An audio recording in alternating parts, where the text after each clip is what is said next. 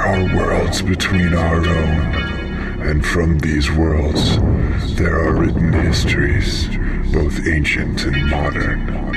To read of these testaments scrawled in hidden places and on nether things, you must fix your eyes uncomfortably within you, and if successful, your gaze will unlock the door behind raw imagination and meet the manuscript of innumerable folios known as the Dark Verse.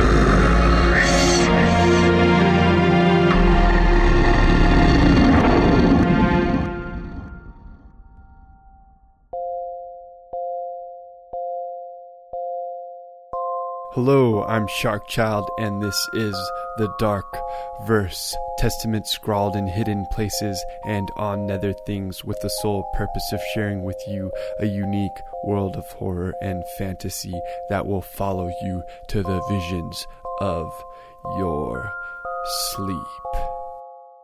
It's taken me a long time, as usual, to write a story, but I've put a lot of effort into this one, and I've had a lot of hours just staring at paragraphs and chiseling away at them until they were exactly the shape and form that I wanted for them. So I hope you really enjoy this story. I've enjoyed writing it, and so here is episode 88 of The Dark Verse, and it is entitled The Protean Birth Enigma.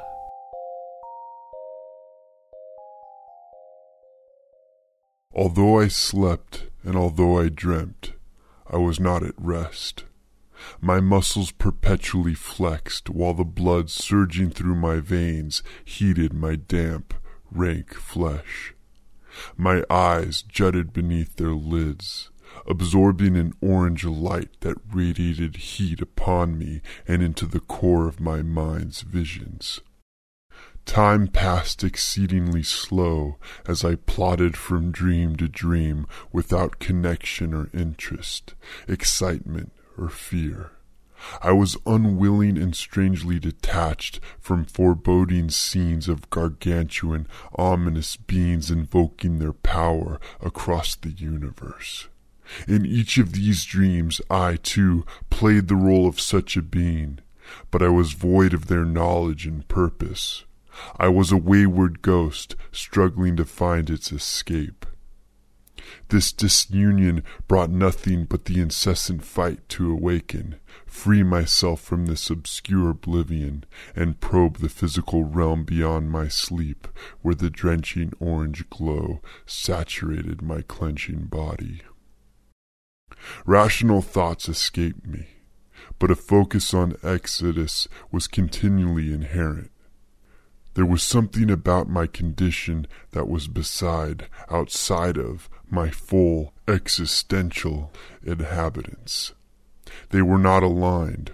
I felt this very blatant certainty, but I could neither identify nor explain it. It was a remembering of something to know or realize without the ability to grasp that which the remembering pointed to. This phantom condition continued for an incalculable amount of time until, just as a dreaming person grasps such dreaming while still in the dream, I grasped that I was a participant in a crux that had led my consciousness astray. Yes, I was in my dreams, but I was not part of my dreams. I was in a plane beyond dreaming, and had simply projected myself within my dreams as a comprehensible orientation for my mind. In and of itself, I did then awake, simply not in the same way a sleeping person emerges into physical awareness. Rather, I awoke as an awake person emerges into the grand scope and spectrum of what it is to be alive. There was no allurement gripping me other than the lack of guiding consciousness, and once I had such mental capacities, it was clear that I was an ethereal essence, and so was not bound by any barrier at all.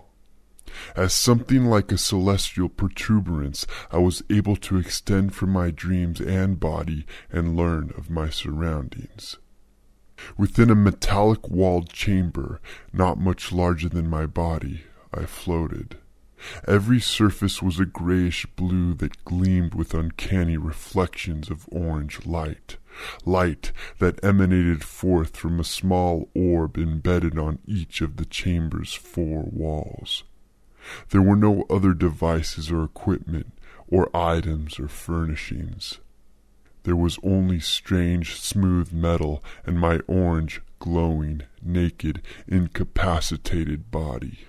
This body of mine tremored in its prison of dreams, and it was as much a mystery to me as all else I had presently gleaned. The skin of this form was a light brown, old and wrinkled. Its face had 4 eyes, 2 sunken nostrils, long wavy ears, and a wide-spanning curled mouth. 2 long slender arms rigidly extended from the sides of a petite ovular body. At the ends of these arms a hand of slithering mass contorted and twisted. Disturbingly, I identified that this being was not in the likeness of the entities that were of my dreams.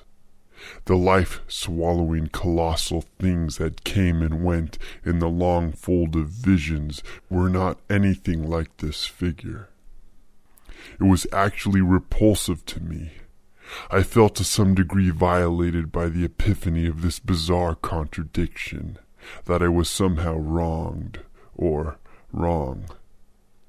Since the enclosure of this chamber was not impeding to things incorporeal, I extended farther outside it. I learned then that the chamber was a pod soaring through endless, starlit space. My pod, however, was not alone. There was also a throng of similar pods surrounding my own, sailing alongside it in the ocean of blackness. I went from capsule to capsule, sliding within and peering upon the sleeping entity there contained. The sleepers spread across a vast array of different appearances and sizes also reflected in the consequent scale of their accommodating pods. Some were sickly-looking, and some strong, some slimy in substance, and some rock-like, and none of them, also, were like the monstrosities of my dreams.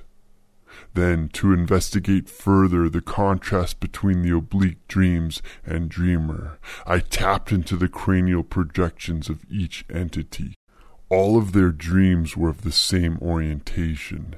They were of the massive creatures converting their omnipotence into wicked fear over different realms and worlds, blotting out the skies with astonishing wonders of disturbance. Once I had witnessed the possession of each pod in its mind's eye, I distanced myself from them until they collectively were a grand and singular swarm. It was then that I uncannily and inexplicably realized that I was the captive in each of these containers.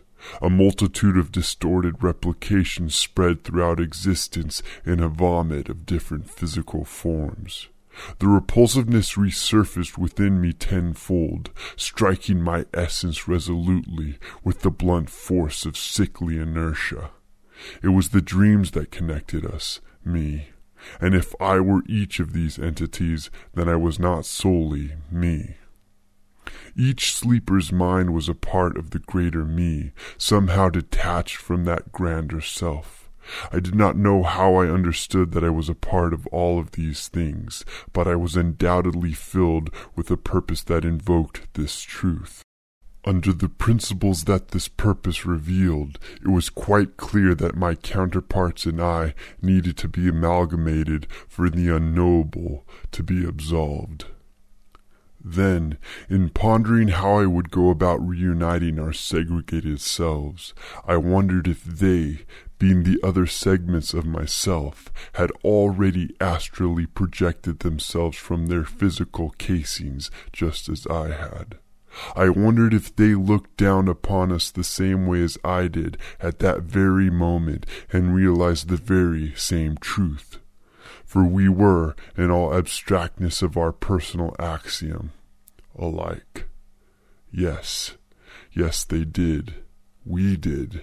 We were all there, and we each knew at that very moment that we were all there. And so, each of us converged into a single point above the chambers, letting them pass by. We coagulated instantaneously into our end self. Our essences were separate, and then they were one. Crisp, clear cognizance returned, memories rushed forth, and as it so happened, I was not them, but they all became me.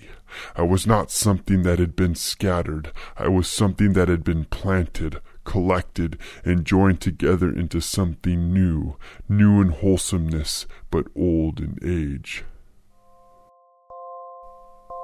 I was not anything like the slew of beings filling the pods ceaselessly soaring through endless space. They were my foundations, the host that I had disseminated upon. What started as a simple, ethereal germ migrating through the fragile sea of dream became an apparition supplanting the consciousness of identity. They were the hapless prisoners sentenced to eternal sleep upon the tides of the universe that would nourish my seeds. At this junction of neo-creation, I became aware of many things, but what was not clear, and would never be clear, was what thing greater than I engineered this production. Surely I was not an anomaly of archaic orchestration. I was primed, and so whatever purpose awaited me would never be my own. I thrust myself through space fluidly and intensely, with but the thought of movement becoming its actualization, catching up with the multitude of drifting chambers. With sweeping, invisible powers, I scattered them in all directions with my first sensations of rage. That concludes episode 87 of The Dark Verse. You can download and listen to all of the past podcasted episodes at thedarkverse.com, or you can get them on iTunes. They're out there. Pick them up, listen to them, and I'll catch you next time. All stories on The Dark Verse are the sole property of Sharkchild and cannot be used for distribution, publication, or monetary gain without my written consent. Sleep deeply and remember to love.